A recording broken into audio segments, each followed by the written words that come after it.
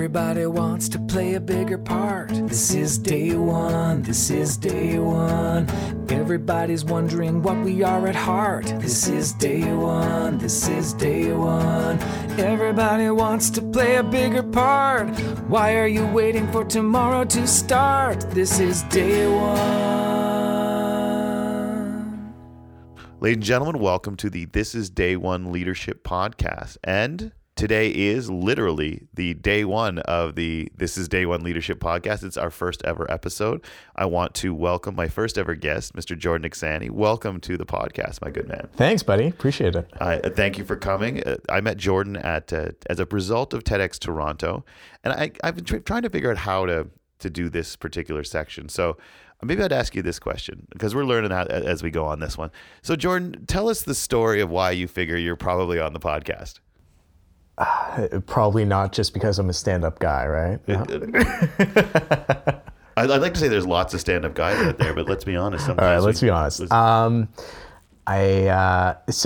think I am probably most publicly known for accidentally creating what has become and what is regarded by public relations professionals as the most viral human interest story in the history of the internet, which was the story of me giving away an extra plane ticket for a trip around the world in November and December of 2014. The only catch was it was in the name of my previous partner. I'd purchased the trip as a Christmas present to the two of us.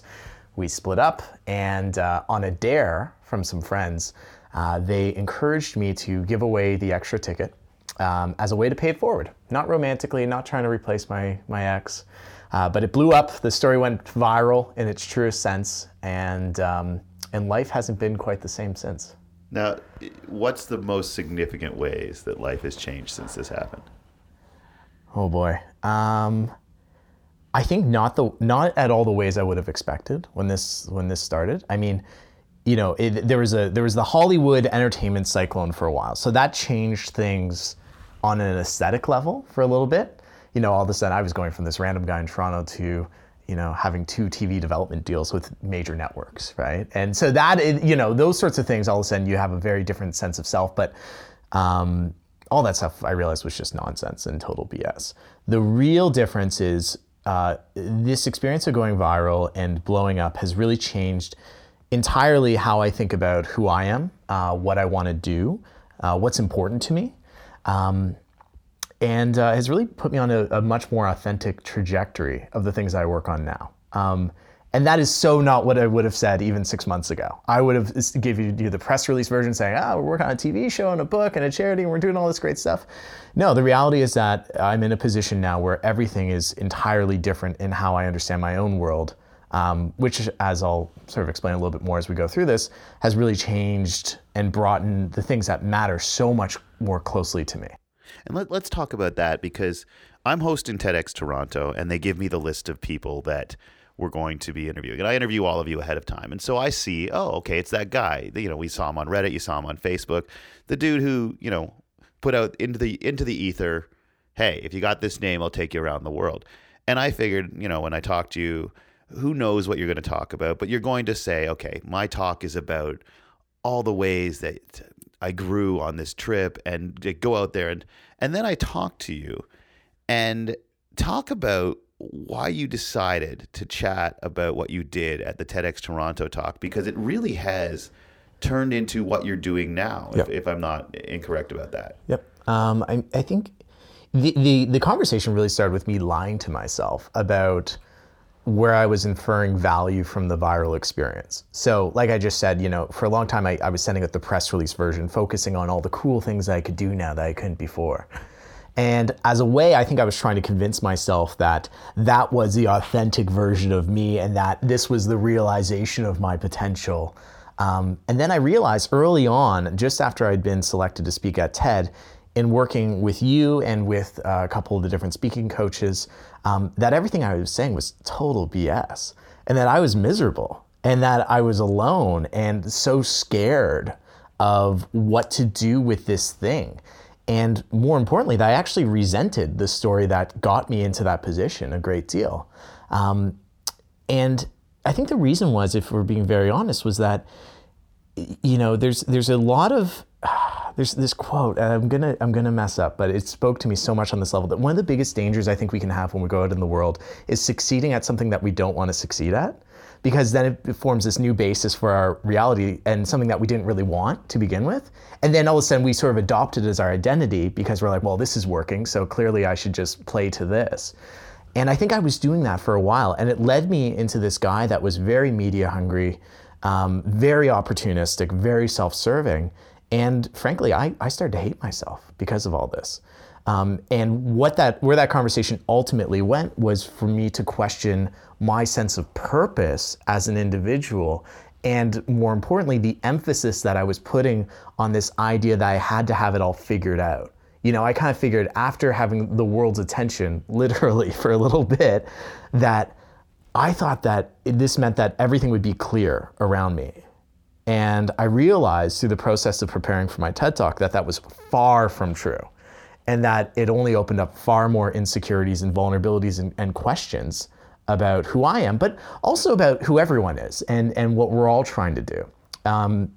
So that is a very roundabout answer, but suffice to say that's changed the worldview entirely, aligning, you're right, to everything I do today. Well, you know, it's interesting too, because going into any TED event, you always think, you know, you have a kind of a general idea of what each talk's going to be about. They promote certain things. And what I found interesting is as soon as I spoke to you, I knew right away, I said, okay, this is the talk at this particular event. And I'm going to link to it here on the podcast as well so that people can go and watch. And I highly recommend that you do. But I said, this is the one that is going to be totally different than what everybody expects. And you came out in the middle of the talk and said something that I was like, okay, this is going to make a lot of people, especially those who bought into it hardcore, sort of be like, well, I don't know if I like this talk. When you said, you know, maybe our purpose in life is to not have a purpose. Yeah. Like this idea that it so goes counterintuitive to all kinds of self-help and all kinds of self-realization ideas that no, like, don't have a purpose. Don't search for a purpose. As a matter of fact, what's the phrase you actually used? It's the great tragedy of our time. Oh, I say that faking our purpose is the greatest crisis of our generation. And why I say that is very simply that I think one of the things that we struggle with most this is largely specific to developed societies, just to be clear, developed cultures, I should say. But one of the things I think we struggle with most is being real with ourselves. And I think if you have a generation or many generations of people that are kind of lying to themselves about who they really are and trying to find importance in amplifying and posturing and bullshitting themselves, I think that is a huge generational crisis.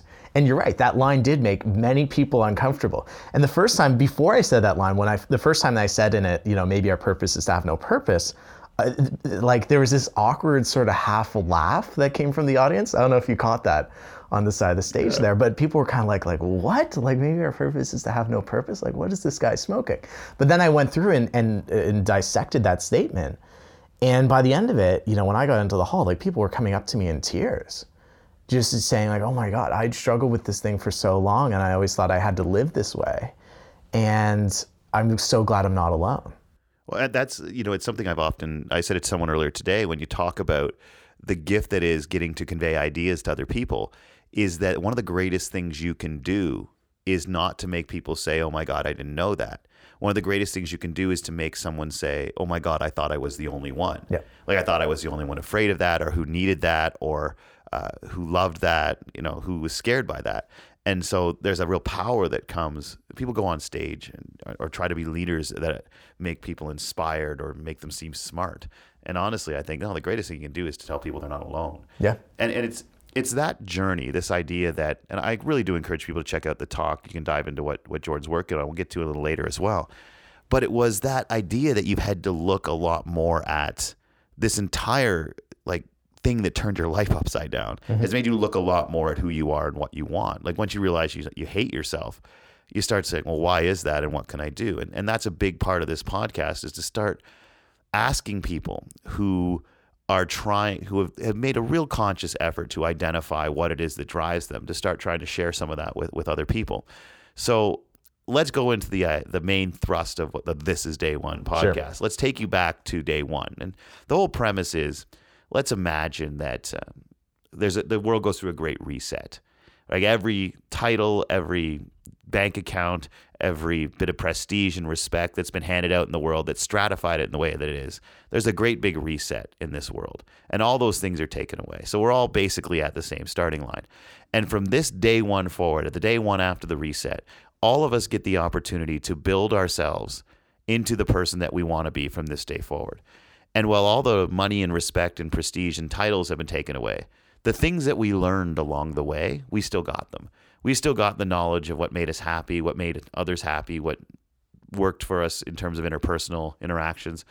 So from this day forward, you got one task. It's to be a leader.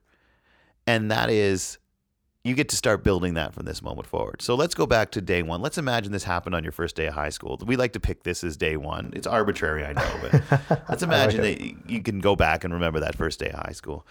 It's if you could go back and say to that guy, that version of Jordan on the first day of high school, here's one question. First of all, let me ask you this.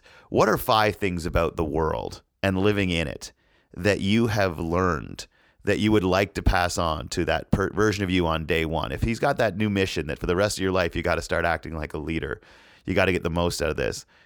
What 5 lessons that you've picked up about the world would you pass on to that guy? Ooh. Okay, very simply, I would say, number 1, never settle.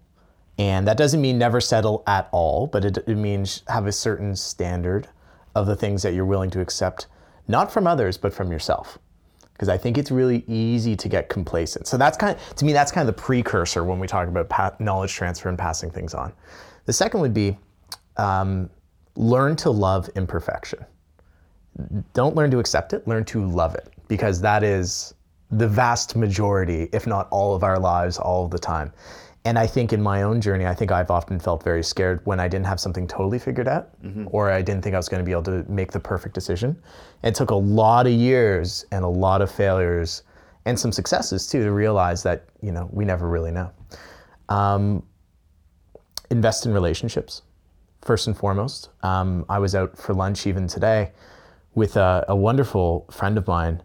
And I said to him, one of my biggest regrets of the last 5 years is that I feel like at certain points in time, I haven't invested enough in the very human relationships that I have around me, because I've met so many incredible people in the different elements of my life, as we all have.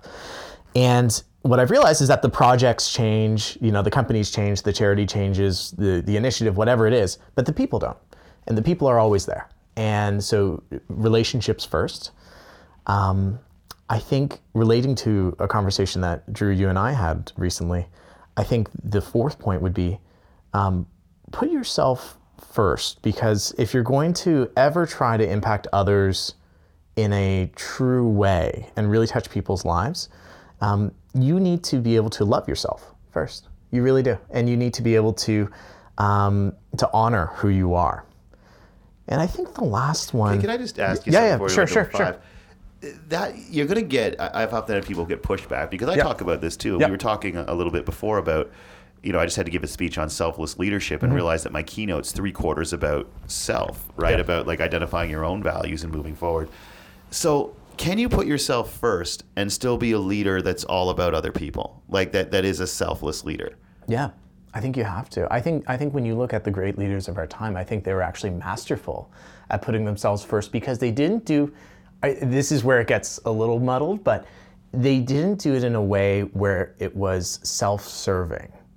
And there's the interesting distinction here. I think if you're putting yourself first for your own personal gain, I think that's one thing.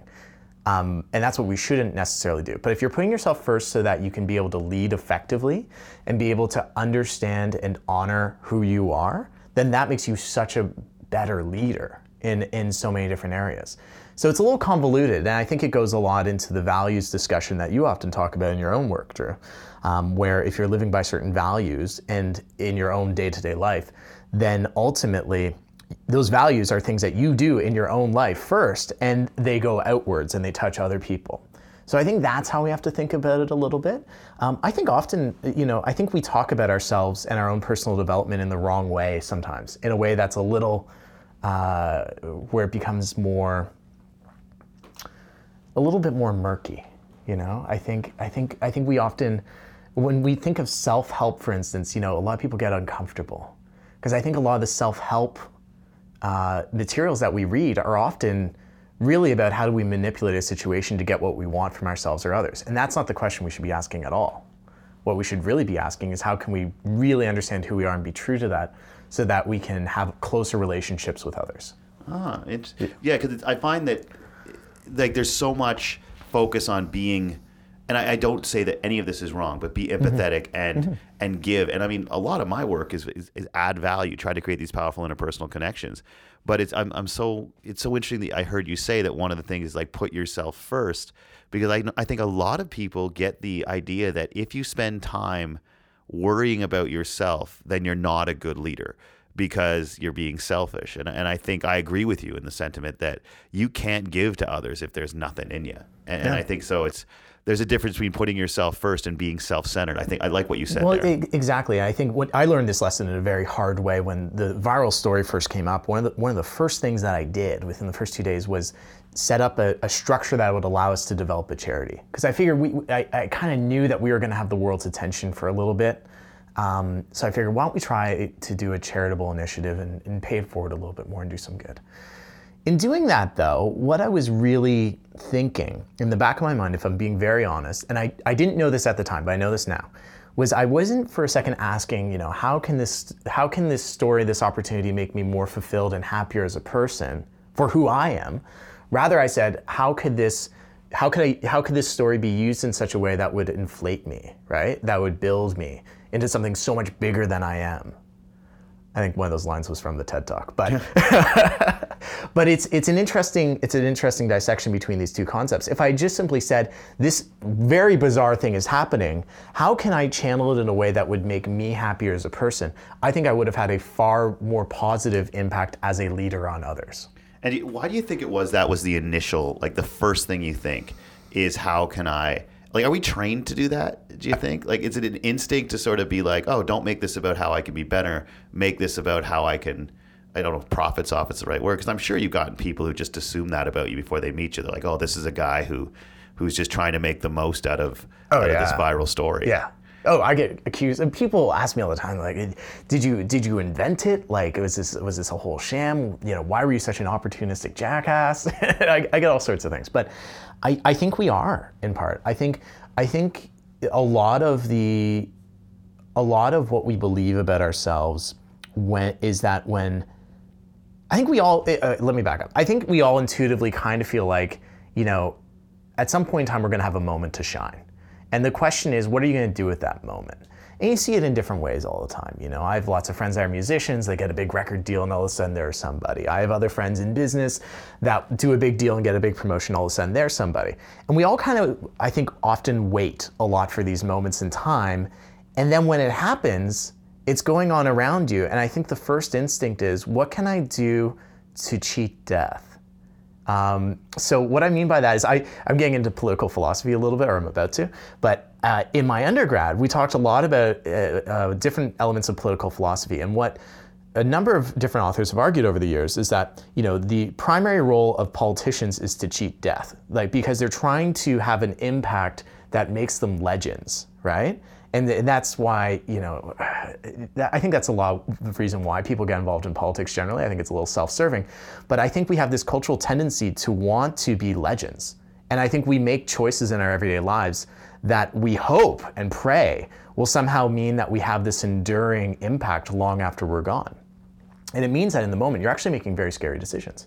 So I think, to be very honest, I think when the story was blowing up, I was looking at it and saying, okay, I understand that this is a viral story. I understand that this is only going to be around for a certain point in time. So how can I do something that will extend my impact far beyond this story?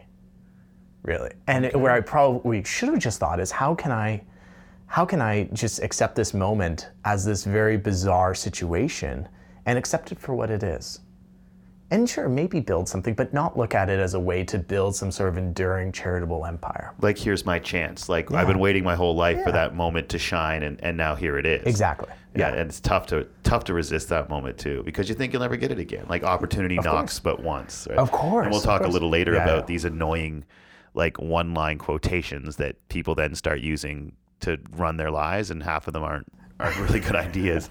So I cut you off after 4. Okay. What's the 5th thing that you teach yourself on day 1? I think The fifth, and this is, I think this fits in together, and I will pick up this again in one of your questions later, I think, if I'm looking into my crystal ball.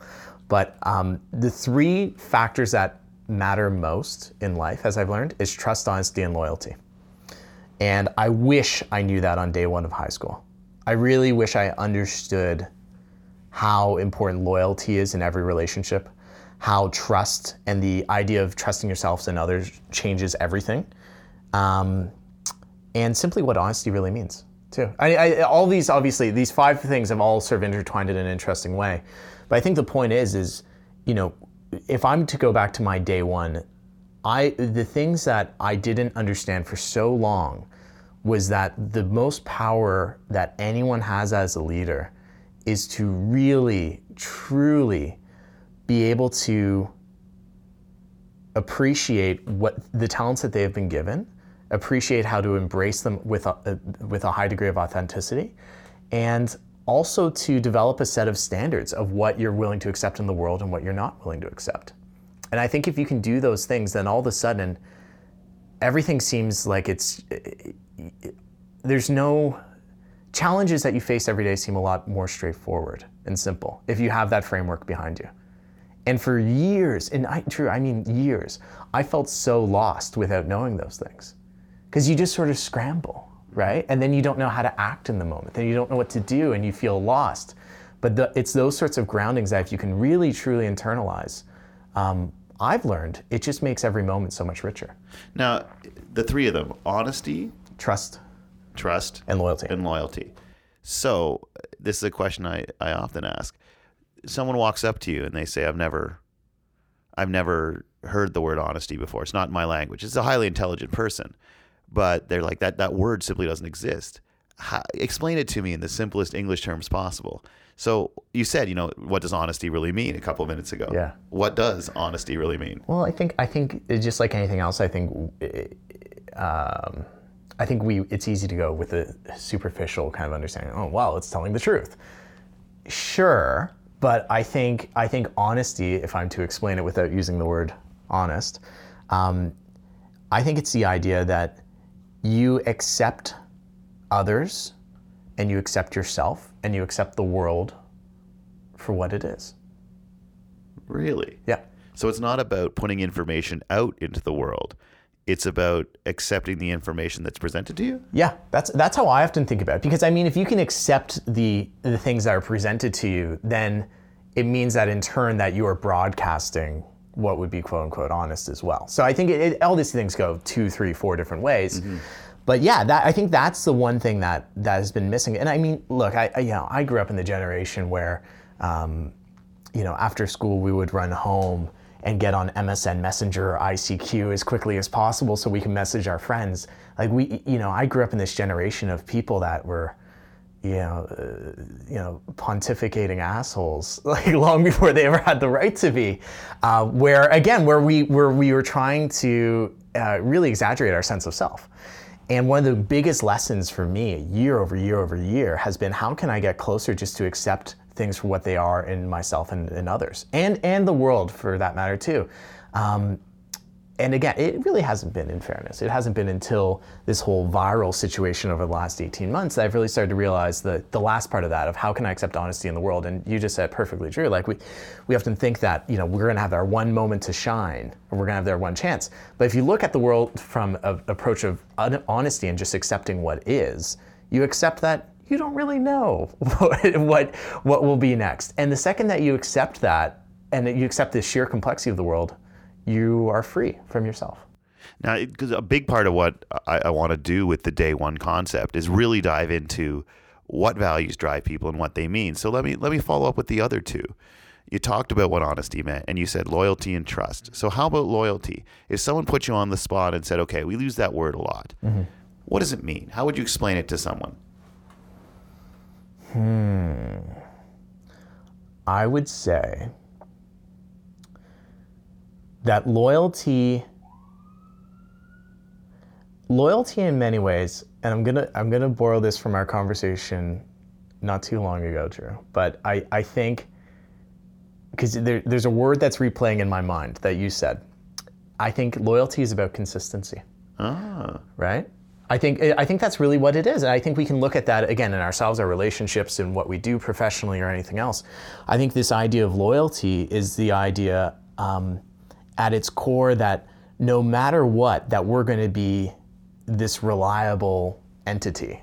One of my mentors often sort of laughs at how his employees, he's the CEO of a great tech startup. He has a big team in Chicago. And he often jokes how, his team will often go to him and know that he is like the North Star no matter what. And it doesn't matter what mood or temperament or anything that he's in. It's just he's always very objective, and because of that, he's always very reliable with his decision making and his feelings on any matter, personal, professional, whatever. And I've often looked at that as kind of the ultimate symbol of loyalty, because A, he always makes himself available to be there, but B, you know that what you're going to get from that interaction is always aimed in a way that is not self-serving, but just really honest to the situation. The three go together. So trust, honesty, and loyalty play in together a lot. But I think it goes back to this idea of consistency. And something that you said once upon a time, too, is that if you want to be great at anything, you have to be consistent first. Well, it's interesting because when people hear loyalty, usually your brain goes to, and maybe it's the images of the Marines or whatever, but usually goes to interpersonal. And what you just looked at there was saying that loyalty is really about not loyalty to other people, but loyalty to a set of principles, which is sort of maybe a different way of looking at it. Or am I wrong about what you just said there? No, I think that's exactly right, actually. You're really good at bringing everything down to its most granular form. Well, hopefully we'll keep getting better at it. No, but that's exactly it. It's loyalty. It's loyalty to a certain set of principles, or maybe it's loyalty to a worldview. Mm-hmm. It can mean loyalty to different relationships in your life, or your obligation to a career, or whatever the path may be. But I think a lot of these words, trust, honesty, and loyalty, I think they get thrown around a lot, and we develop these funny connotations based upon the different things we encounter in our life. There may be someone listening that hears the word loyalty and immediately thinks of a romantic relationship. Yeah. Right? Whereas these concepts have much greater meaning if you extrapolate them a little bit more. Which is why I love talking about them. That's why I'm so excited about talking to people like you and moving ahead with the podcast, is like, actually let's take a minute and not just throw them around. Because we use them not only to evaluate ourselves, but to judge other people. That person doesn't have loyalty, doesn't have honesty. So we've talked honesty, we've talked loyalty. Trust. Trust is a hard one.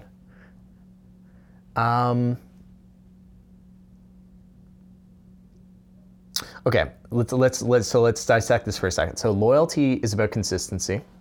Honesty is about accepting what is. Mm-hmm. So I think trust is about showing up.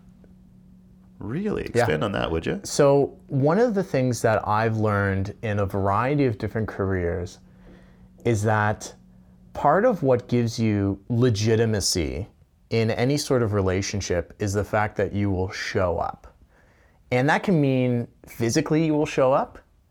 I'm working on a deal right now with a gentleman, and after the first time we had a phone meeting, he got on a plane the next day and flew from the one end of the country to Toronto to show up. And that was the catalyst that allowed us to have a trusting relationship, because he was willing to put in the work to show up. But that doesn't have to mean you hop on a plane or you travel or you do anything physical. Showing up can mean that you are available, that you actively will make the time for what matters to yourself, to the people around you. And I think only with doing that can you be consistent, and only with that can you accept what is, right? Yeah. And so that's how they start to feed together in an interesting way. Fascinating. So let's go back to your sit down with your day one self. Yep. All right. So you got some power over this young man, and you can give him a question, and you say, all right, this question, you got to ask yourself it every single day, and you have to have an answer for it by the end of every day. And whatever question you give yourself, this version of yourself on day one, for the rest of his life, by the end of every single day, he will have created an answer to that question. What question do you give him? Because this is going to change his behavior. So you get to give your day one self one question and say, all right, make sure you have an answer for it by the end of every day. And he actually will. So this will have a big impact on how something he does every day. What would it be? Okay, so I'm going to take this in a bit of another direction. All right. Sitting here now. So when I think about the 5 things I just rhymed off, and specifically trust, honesty, and loyalty, I think what I would have loved to ask myself on my first day of grade 9 is, at the end of every day, did you love yourself today? And I know that that statement has a lot of certain connotations with self-compassion and fulfillment and realization and all sorts of things. But well, at a 14-year-old boy, it's got other ones. Yeah, for sure. I think there's a lot there. But I think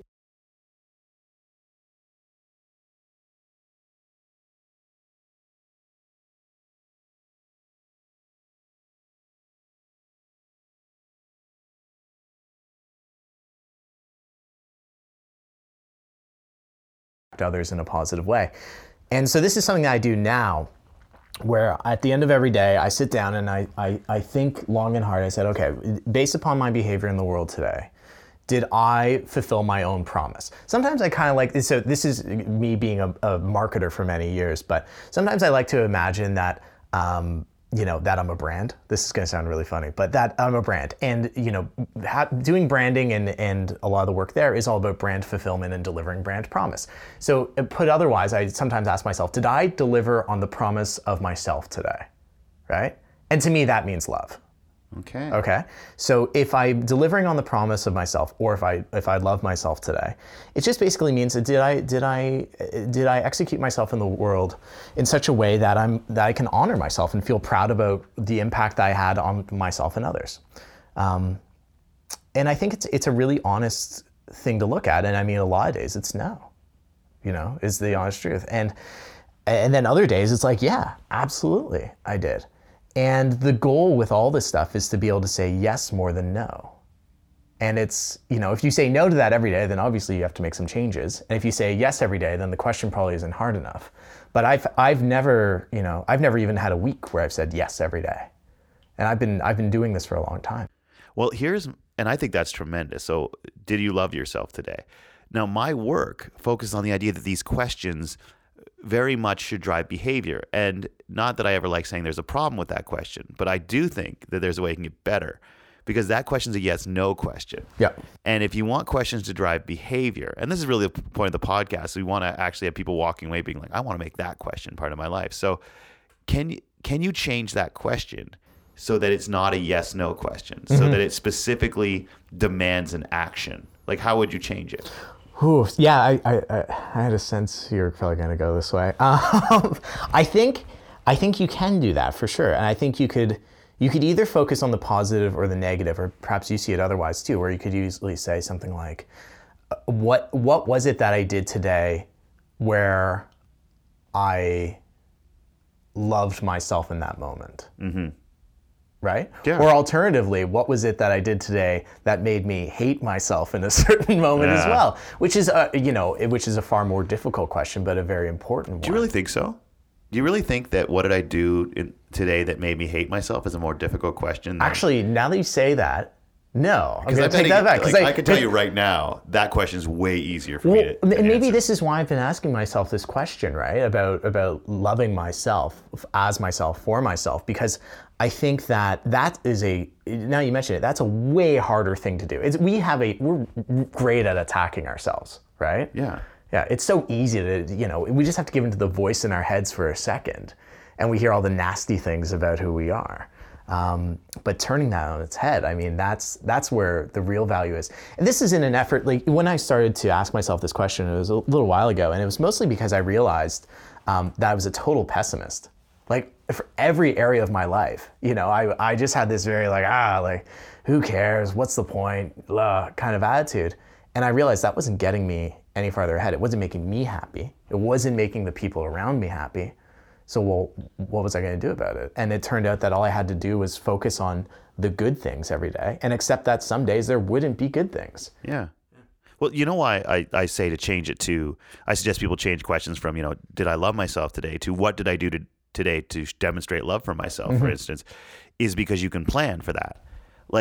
Otherwise, what you're doing is you're living your life and you're looking back. But if the question, what the beginning of the day is, what have I done today to show I love myself? It's one of those things that, one, you could plan for the answer because you know you got to have the answer. Or there are moments where you're like, okay, here's my chance. So it gives you both options. So I love that. Like, what have I done today to show love for myself today? Yeah. So let me ask you this. How have you answered that question today? Today, I reconnected with someone that I haven't spoken to in a very long time, and someone that is, for all intents and purposes, very important to me, but I knew I wasn't. It was one that, we all have those relationships where we're like, man, I really got to call that person. I really got to spend more time with that person because they are really important to me, but we just put it off for some reason. Yeah. I think that's a way of attacking ourselves as well, because there's a bit of fear in our mind about why we're putting things off, right? I never thought of that. Oh, yeah. I play with the fear in my own head all the time like that. Like, basically, anytime I put anything off, I attribute it to some kind of fear. We can get into this if you want. But so today was a really simple example of calling up actually two people that I haven't spoken to in months, out of the blue, and just simply saying, hey, how are you?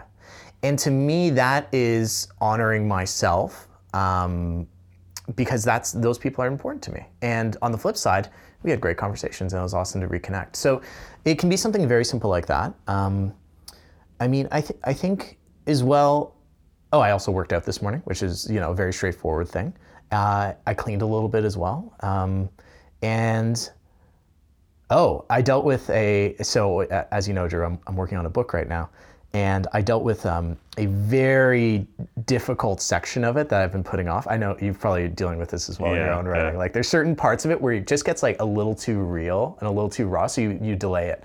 So I set my alarm for 6 a.m. and I got up and I just dealt with it.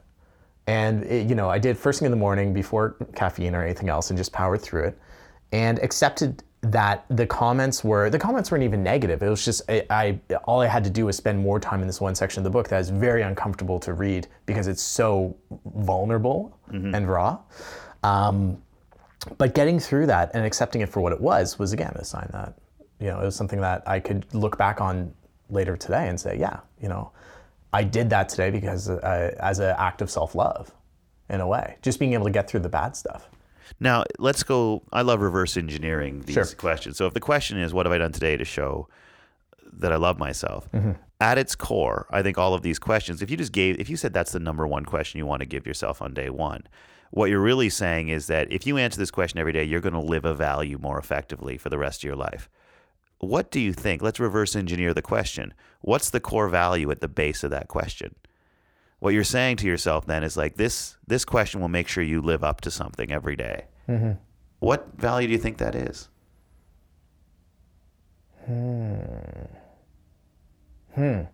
I think it goes back to what I said earlier in terms of brand. I think it's this idea of you delivering on the promise you've made to yourself, right? So what value that is, I think it actually probably goes back to a sense of personal loyalty.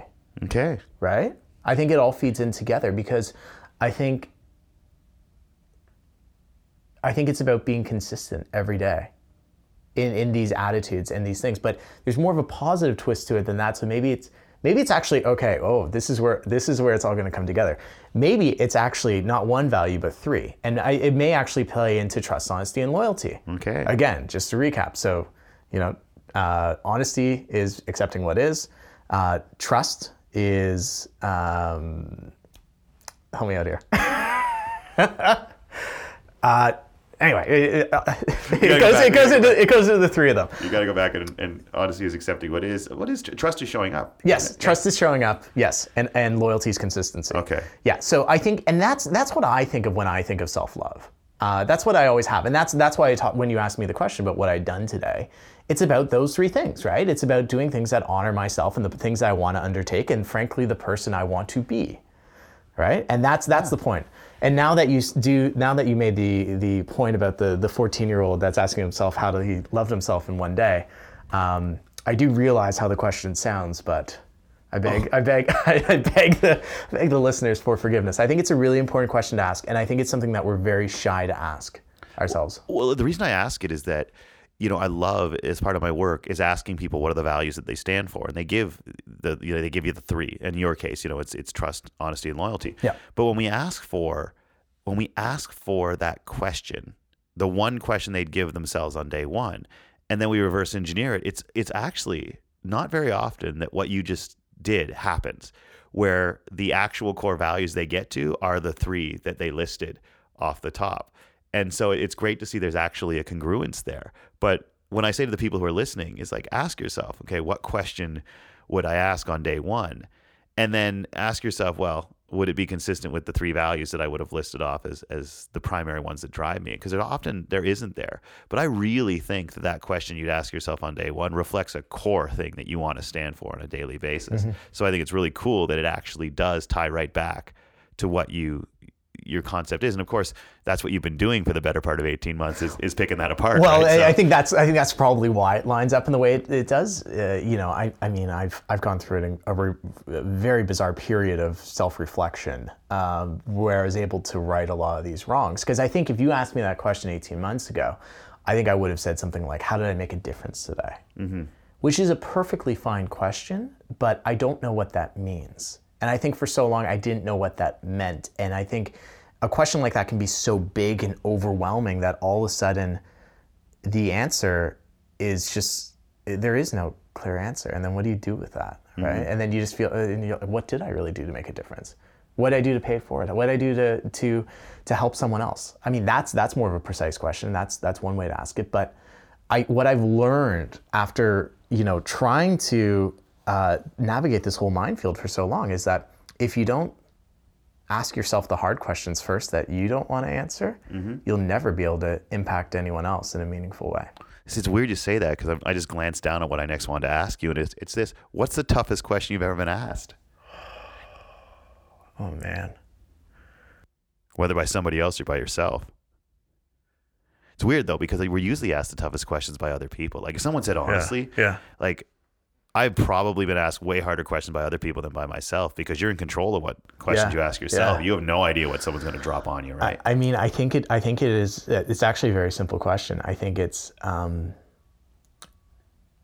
how can we take more risks, or how can you take more risks, or how can I take more risks, or however you want to phrase it. But this idea of how do you actually take risk, and why I think that is such a difficult question is because it speaks into so much of who we are and so much of our worldviews and our values and our attitudes, that it's really an impossible, like where would you even start? So how I got asked this question was doing a Q&A after the TED Talk, and it was a college teacher that asked me over video conference. So they had a screen up in their room, and she came up to the microphone and said, Jordan, how would you do that? How can I teach? I think her exact question was, how can I teach my students to take more risks? And I was totally stumped, and I told her I didn't know. I asked that she emailed me so we could follow up, and it's something that I've thought about for months afterwards. Because anytime you talk about risk, we talk about fear. And anytime that we talk about fear, we talk about our sense of self, our sense of self-worth, our self-actualization, how we love ourselves, how we honor ourselves. And I think so often is that we are terrified. We're terrified of deviating from the path of of who we think we are, right? And to me, that's where a lot of people get really stuck. And then of course you don't want to take any risks at all, because if you do, then you are exposing yourself to a huge amount of vulnerability. And you can unpack it a number of other ways too. What do you make of that? No, it's such a challenge, because I what is a risk? Mm-hmm. Like, and right? I think, it's because somebody said once, I took a risk and I went out and did this, and I was like, no, you didn't. Like, no disrespect intended, but they were sort of like, there was no, I forget what it was. Oh, I like today I went out and did yoga for the second time, and it's awesome, by the way. It's way harder than I thought it was going to be. But I was like, I took a risk and did yoga. And I really thought about it, and I was just like, no, I didn't. Because there's no possibility of loss. Mm-hmm. like the only thing I could lose by doing that is like, oh, I can't do yoga. And I guess you can consider some loss of self-esteem a loss, but I've also tried. I would be there with you as well, for sure. I think I also try to look at it this way. Like if once you accept the fact that you've got to suck at things to be good at anything, then it doesn't really hit your self-esteem when you try something and you're not good at it. Like when you're young, maybe every time you try something, you think you're going to be great. And so it messes with you when you don't. But I've kind of gotten to a point where I realize that I'm going to be bad at a decent proportion of the things that I try. And so I started to realize that going out and trying yoga wasn't a risk. It was a new thing. Yeah. It took a little bit of a leap, but it's not a risk if there's no possibility of loss. Yeah. Only then is it a risk. So how do you convince people to go out and do something where there's a possibility of loss? Like that fundamentally goes against an inbred evolutionary drive to not do that, because any loss is conceived of as a threat, right, to life and limb. So well, it begs it goes back to the idea of what the risk is that you're taking, because I think what you've just described is an external risk, and there's many of them. I mean, I have no hunger to go and skydive tomorrow because I perceive that as a profound external risk, and likely I would freeze up and not pull the chute, right? That's just me. I'm pretty sure they don't leave it to you to pull the chute on your first go. Hopefully not. Hopefully it's remote controlled, or I'll have a guy strapped to me or something. Anyway, I'm not going to find out. That's the point, because I'm terrified. Oh, come on. But we should totally go skydiving. You and I are going skydiving, and then we're doing this again. It's done, all right? We should record as we go down. Oh, yeah. Can you imagine? Have you ever run a microphone through a high wind? I don't think people would enjoy this. But the harder risk is really the ones where we challenge ourselves in a way that's not external, right? And that's why I talk so much about the internal understanding of the self, is because I think that's the stuff that is actually way more scary to deal with. And that can mean emotional baggage. It can mean our behaviors today. It can mean the sense of remorse and regret that we hold for the past. It can be areas of our lives where we haven't forgiven ourselves. It can be a bunch of different things. But I think the real risk that we should be taking more and more in our daily lives is how do we start to challenge some of those things within ourselves? Because I think that's where the area of personal growth really is. Well, I also think, like, to go back to that professor, how would you encourage people to take risks? Well, I think ultimately the number one way we can encourage other people to take risks is to do everything we can to not punish people when they do. Like, I just realized, if you're a professor, you're a teacher, like, well, how do I get my students to take risks? I'm like, stop punishing them when they do. Because if you look through the education system, I've said this before, that you start with 100%, and every mistake you make, you lose points. Yeah. If you wanted to encourage risk taking, stop taking points away. Like, start adding points on. Yeah. And like, that's a very specific example. But if you're an educator or a person of influence in the world, if you're a leader in the world, if you want to encourage other people to take risks, don't punish them. Don't make fun of them. And this is just on an individual level. Don't cause them loss when they do. Celebrate those who take risks, and celebrate the risks that aren't huge. And I think that's what holds people back from taking them, is the perception of loss. If we stop making losses occur, and each one of us can play our role in doing that, I think that's when we're going to encourage other people. Yeah. And the problem is, in the world of Facebook, we just revel in people's downfall, right? So, oh, for sure. And I think that social media is making it less and less likely people take a risk, unless they're trying to go viral with the possibility of their loss, right? Like, they shouldn't try to go viral. Of all guys in the world to know that, right? Absolutely. I think, this is an area where I've taken so much away from being an entrepreneur for a number of years, where the entrepreneurial community supports people as they take calculated risks, and more importantly, risks where they have where it's given them the evidence to know whether to continue on the same path or to pivot. And the fact that pivoting is a celebrated concept in the entrepreneurial industry is something that's amazing to me. I had a company that pivoted 5 or 6 months ago, and it's led into Bound, the company we're building today. And we hit a wall. We hit a wall with the team. We ran out of money. We ran out of code. All sorts of things happened. And I had to sit down with our advisors, our investors, and everyone and say, guys, this ain't working. And I was petrified that they were going to look at me and say, you're a failure, right? And I psyched myself up for that conversation so much. Like it was awful. And instead, what did they do? they applauded the decision that we made, because we made the decision that something wasn't going to work, and there was a smart risk we could take to see if something else would. And imagine we treated ourselves like that. It'd be amazing. Let me close off by asking you this one. Is there, you and I live in the world of speakers now, and inevitably you go see a speaker, there's some quote up on the wall, there's some quote goes up on the slide. And I've discovered that a lot of these, there's a little voice in my head that goes, that's a load of crap. and yet it's repeated again and again and again. Like, for instance, like, everything happens for a reason. Yeah. I mean, I'm not going to get into it here, but no, it doesn't. Not at all. No. Or just so many of these different, life is short. I heard a great guy once tell me, I said, what do you hate in terms of mantras? He's like, life is not short. Life is the single longest thing you will ever do.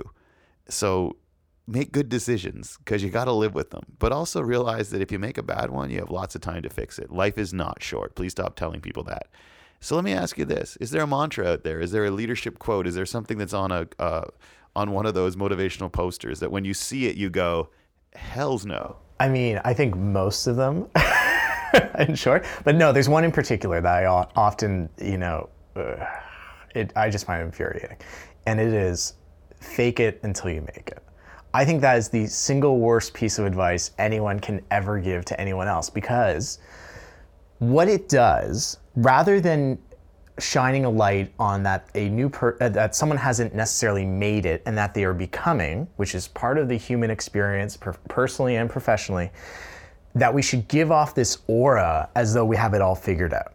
And this goes back to the purpose conversation that we kicked off with, right? And I think we feel so much pressure today to pretend like we have it all figured out in every area of our life that makes it impossible for us to put up our hands and say, I don't know what the hell's going on. And what I've realized, much to my own dismay, because I learned it far too late, but what I've realized, and I'm very grateful for it now, is that the second you put up your hand and you say, I have no idea what's going on, I need help, everything changes, right? And it's amazing what happens the second that you are vulnerable enough with others and yourself, because people want to help. People don't want to see you make the same mistakes that they made. They want to help you become. They want to help accelerate that process. There's no silver bullets that will automatically make you arrive, per se, but there are certain people that we all meet in life that help galvanize our ability to learn and grow very quickly and effectively. And so fake it till you make it, like, it goes around all of that. And then you have a lot of people that have quote unquote made it, but they're still faking it. And that becomes this never ending thing. And I think one of the biggest things that we have to tackle as leaders is how can we open up that conversation and, frankly, that vulnerability to be able to understand that there is a huge amount of the professional population that is totally faking it every day. And some people tell themselves that they're not faking it, and others acknowledge it behind closed doors. But I can tell you, the amount of people that have come to me and written to me saying, Jordan, I feel like a total fraud. And I'm this super successful entrepreneur, or I'm this guy at Google, or I'm doing this or that. I think imposter syndrome is it's a huge challenge to our workforce and to us personally. So suffice to say, I think fake it till you make it is one of the worst pieces of advice, because at the end of the day, we just have to be more honest with ourselves and with others. And I do encourage the listeners to really think deep about what honesty means to them, because the second you look past its surface level meaning, you realize that it's so much more than just telling the truth, and so much more about everything that lies beneath who you are, how you represent yourself, and how frankly you conduct yourself in the world. It's interesting too, because you go back to one of your three cores, trust. Patrick Lencioni said that trust is effectively being open about your fears, shortcomings, and skill deficits. Sure. So that other people feel comfortable doing the same. Like, that's what builds actual trust. I like that. So let me give me a couple of things as we close off. Okay. What's got you excited about the next few months? Tell us a little bit, so if people want to find out more about you, Yep. more about what you're working on. Yep. Here's your chance to put them in the right direction. Okay, I'm working on a book called Unpurpose. Tentatively, we may change the title. And it's essentially debunking the purpose, the movement and the idea that we all have one single perfect purpose in our lives, and that we have to find that.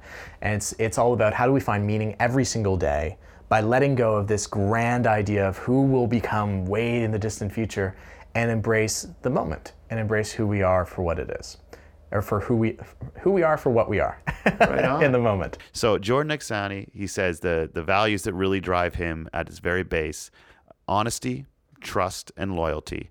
And the question that can make sure that you're living those every day: what have I done today to acknowledge that I love myself? So this is the first ever Day One Leadership Podcast. If it was day one, you start with that question: what have I done today to show myself that I love myself? And then you're going to live honesty, loyalty, and trust, and things will unfold from there. He's a man who's gone through an awful lot. Thank you so much for joining us. I hope you heard the handshake there over the microphone. It was a very firm handshake. It was good. Thanks for being here for the first one, my good man, and I can't wait to keep sharing ideas with you moving forward. Thanks, buddy. We appreciate you having me. This is going to be, I gotta say, as the first ever guest, I'm very excited to see where this goes. I think you're onto something here. Oh, thanks, my friend. I appreciate you being here so much. And that brings us to the end of the first ever Day One Leadership Podcast. My huge thanks to our guest, Jordan Aksani. And if you'd like to learn more about Jordan and his work, you can do so at his website. It's jordanaksani.com. That's JORDANAXANI.com. I hope you've enjoyed my first ever swing at a podcast. I hope you stay with it as I continue to figure all of this out. If you've liked what you've heard so far, please tell your friends, share the podcast, and please rate it on iTunes. If you'd like to read and hear more about the values that drive leaders and strategies for living those values every day, check out day1leadership.com. That's DAYONE leadership.com. We've got a daily blog that shares a different value driving question every day. We've got my weekly video blog. There's a huge archive of leadership insights from people all over the world. And of course, there's going to be future episodes of this podcast. So make sure you subscribe for weekly updates every single week. Speaking of future episodes, come back next week to hear from a 95-year-old guru trapped in a 21-year-old's body when we chat with Count Me In founder and one of Canada's top 20 under 20, Shane Feldman. Here's a little bit of a preview of what you're going to hear from Shane. He tells me to look at him and say that I was hurt. And I was like, without a thought, I was open mouth to go and say it. And then this like nervous 12-year-old girl giggle came out of me. And I don't know where it came from, but it was something super deep inside myself that was very uncomfortable.